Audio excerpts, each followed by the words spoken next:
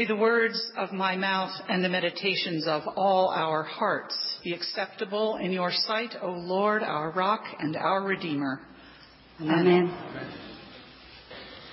Two faces shimmering with light. Moses and Jesus appeared to be lit from within to those who saw them. We are told their faces were so bright that the Israelites were terrified. So afraid that Moses covered his face when he was around them. In Luke's version, the disciples were almost asleep, so they didn't see enough to be afraid at first. Only when a cloud appeared and disoriented them did they become terrified.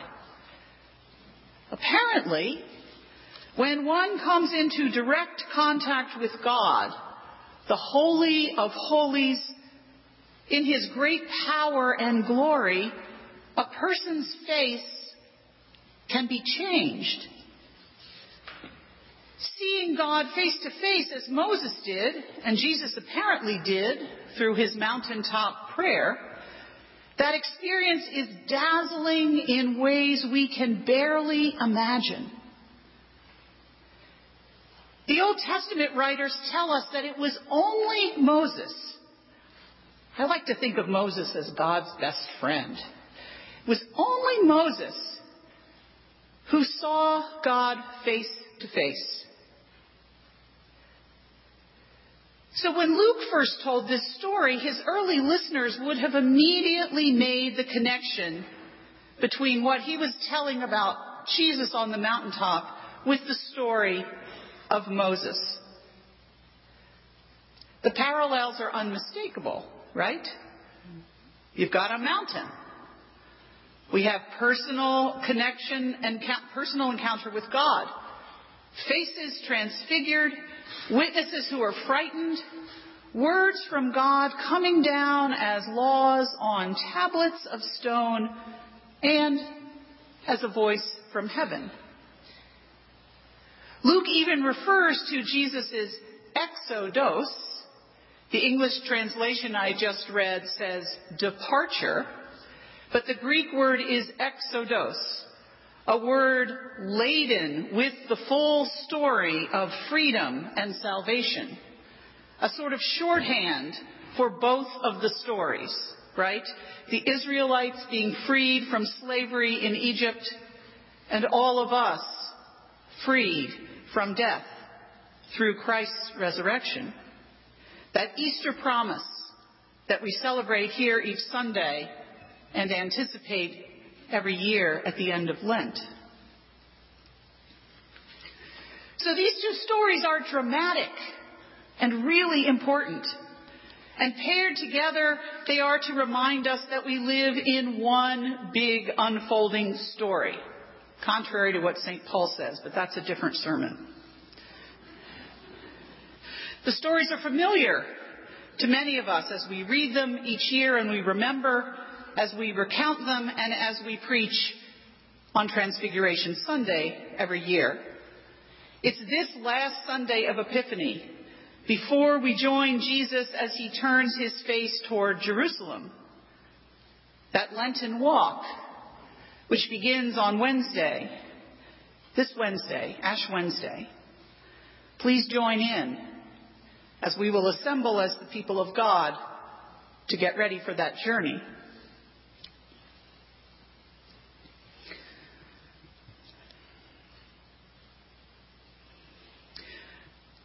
Today, though, I want to focus on a different aspect of God's face. While we have these two accounts of God's face shining through Moses and Jesus, and even the prophet Elijah makes an appearance, I have to admit that for me and for many of us in these past few weeks and months, it feels as though God's face is hidden. Not hidden simply behind a veil to shield us from the brightness, deeply hidden. Perhaps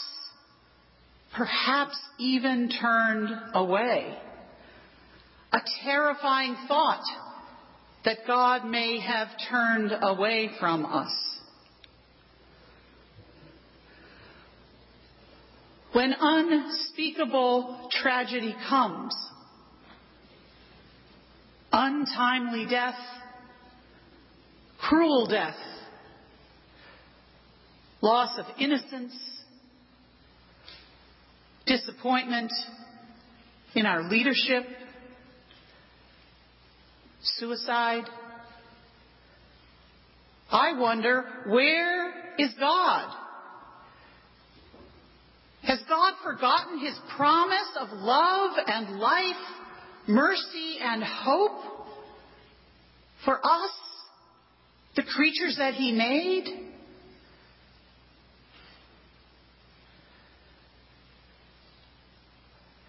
When children are taken from parents,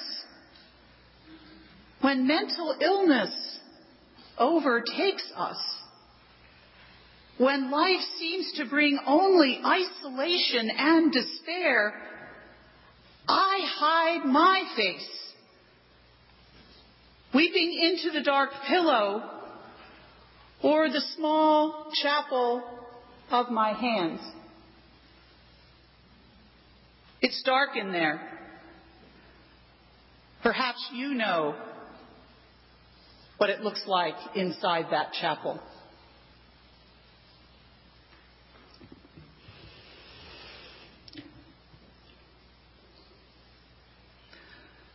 When the white-robed doctor announces news of debilitating illness, prognoses of despair, we see darkness, not light.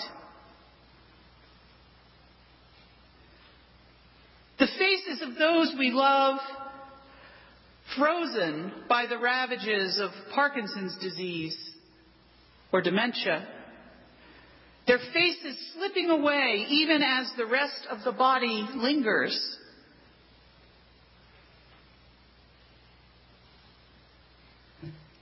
That's where my Father is now.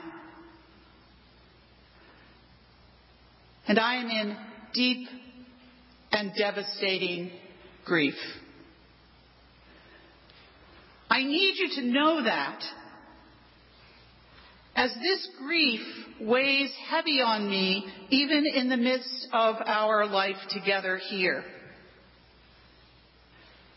And I'm very aware that I'm not always able to smile or engage as much as some of you want or reasonably expect. But please know that in this season, I am in grief with you. That's how a faith community works. We are never alone. We walk together in our joys and in our sorrows. So you should know,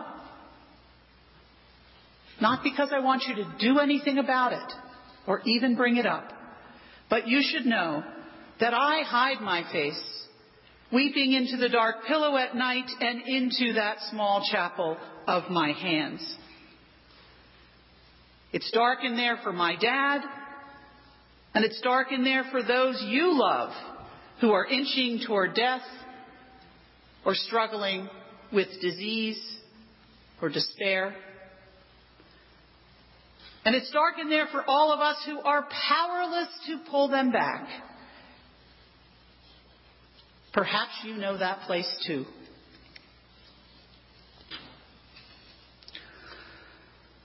We know that faithful people have cried out to God since the very beginning. We know that primarily in the Psalms. How long, O Lord, how long? Will you forget me forever? How long will you hide your face from me? How How long shall I have perplexity in my mind and grief in my heart, day after day after day?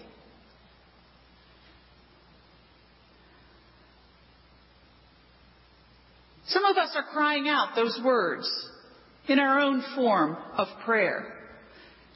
And some of us are so deeply grieving and so perplexed by the tragic losses in our community and in our surrounding community over the last several months that it's too recent to even begin to have the thought, how long, O Lord?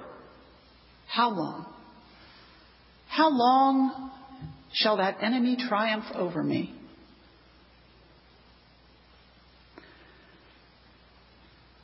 The psalmist cries out, and she says, look upon me and answer me, O Lord my God. Give light to my eyes. I put my trust in your mercy. But how long? How long? Look upon me. Look upon us. Show us your face. Turn your face towards us.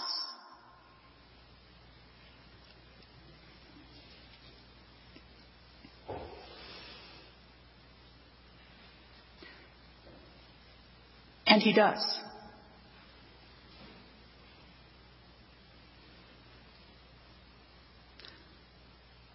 What does God's face look like right here? Right here, right now, today?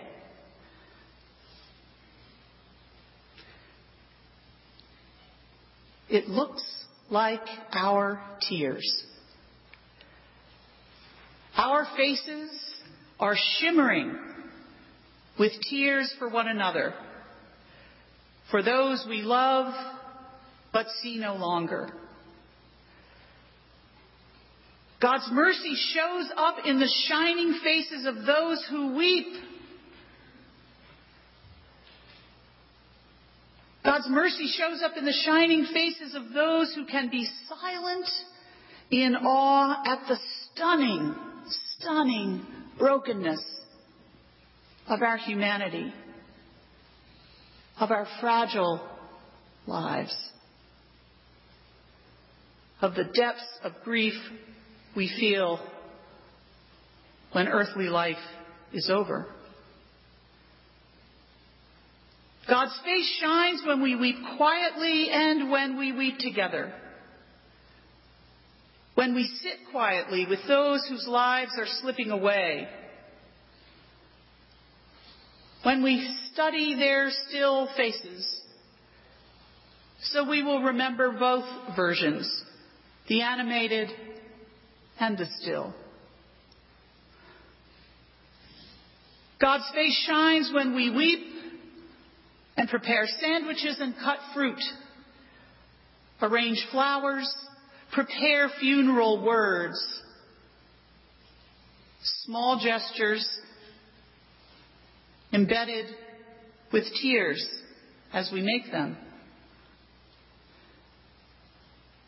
Our faces are shining, transfigured by our tears with love. Today's gospel reading ends with a few important words. This is my son. Listen to him. And we are told Jesus' friends were silent in response to hearing God speak in awe, in wonder, as they headed back down the mountain to walk with Jesus toward his death on a cross. May we walk together with each other, with him. He turns his face toward Jerusalem and takes our hands, inviting us to lift our tear-stained faces and with awe and wonder, silence and more tears, point our weary feet thereto.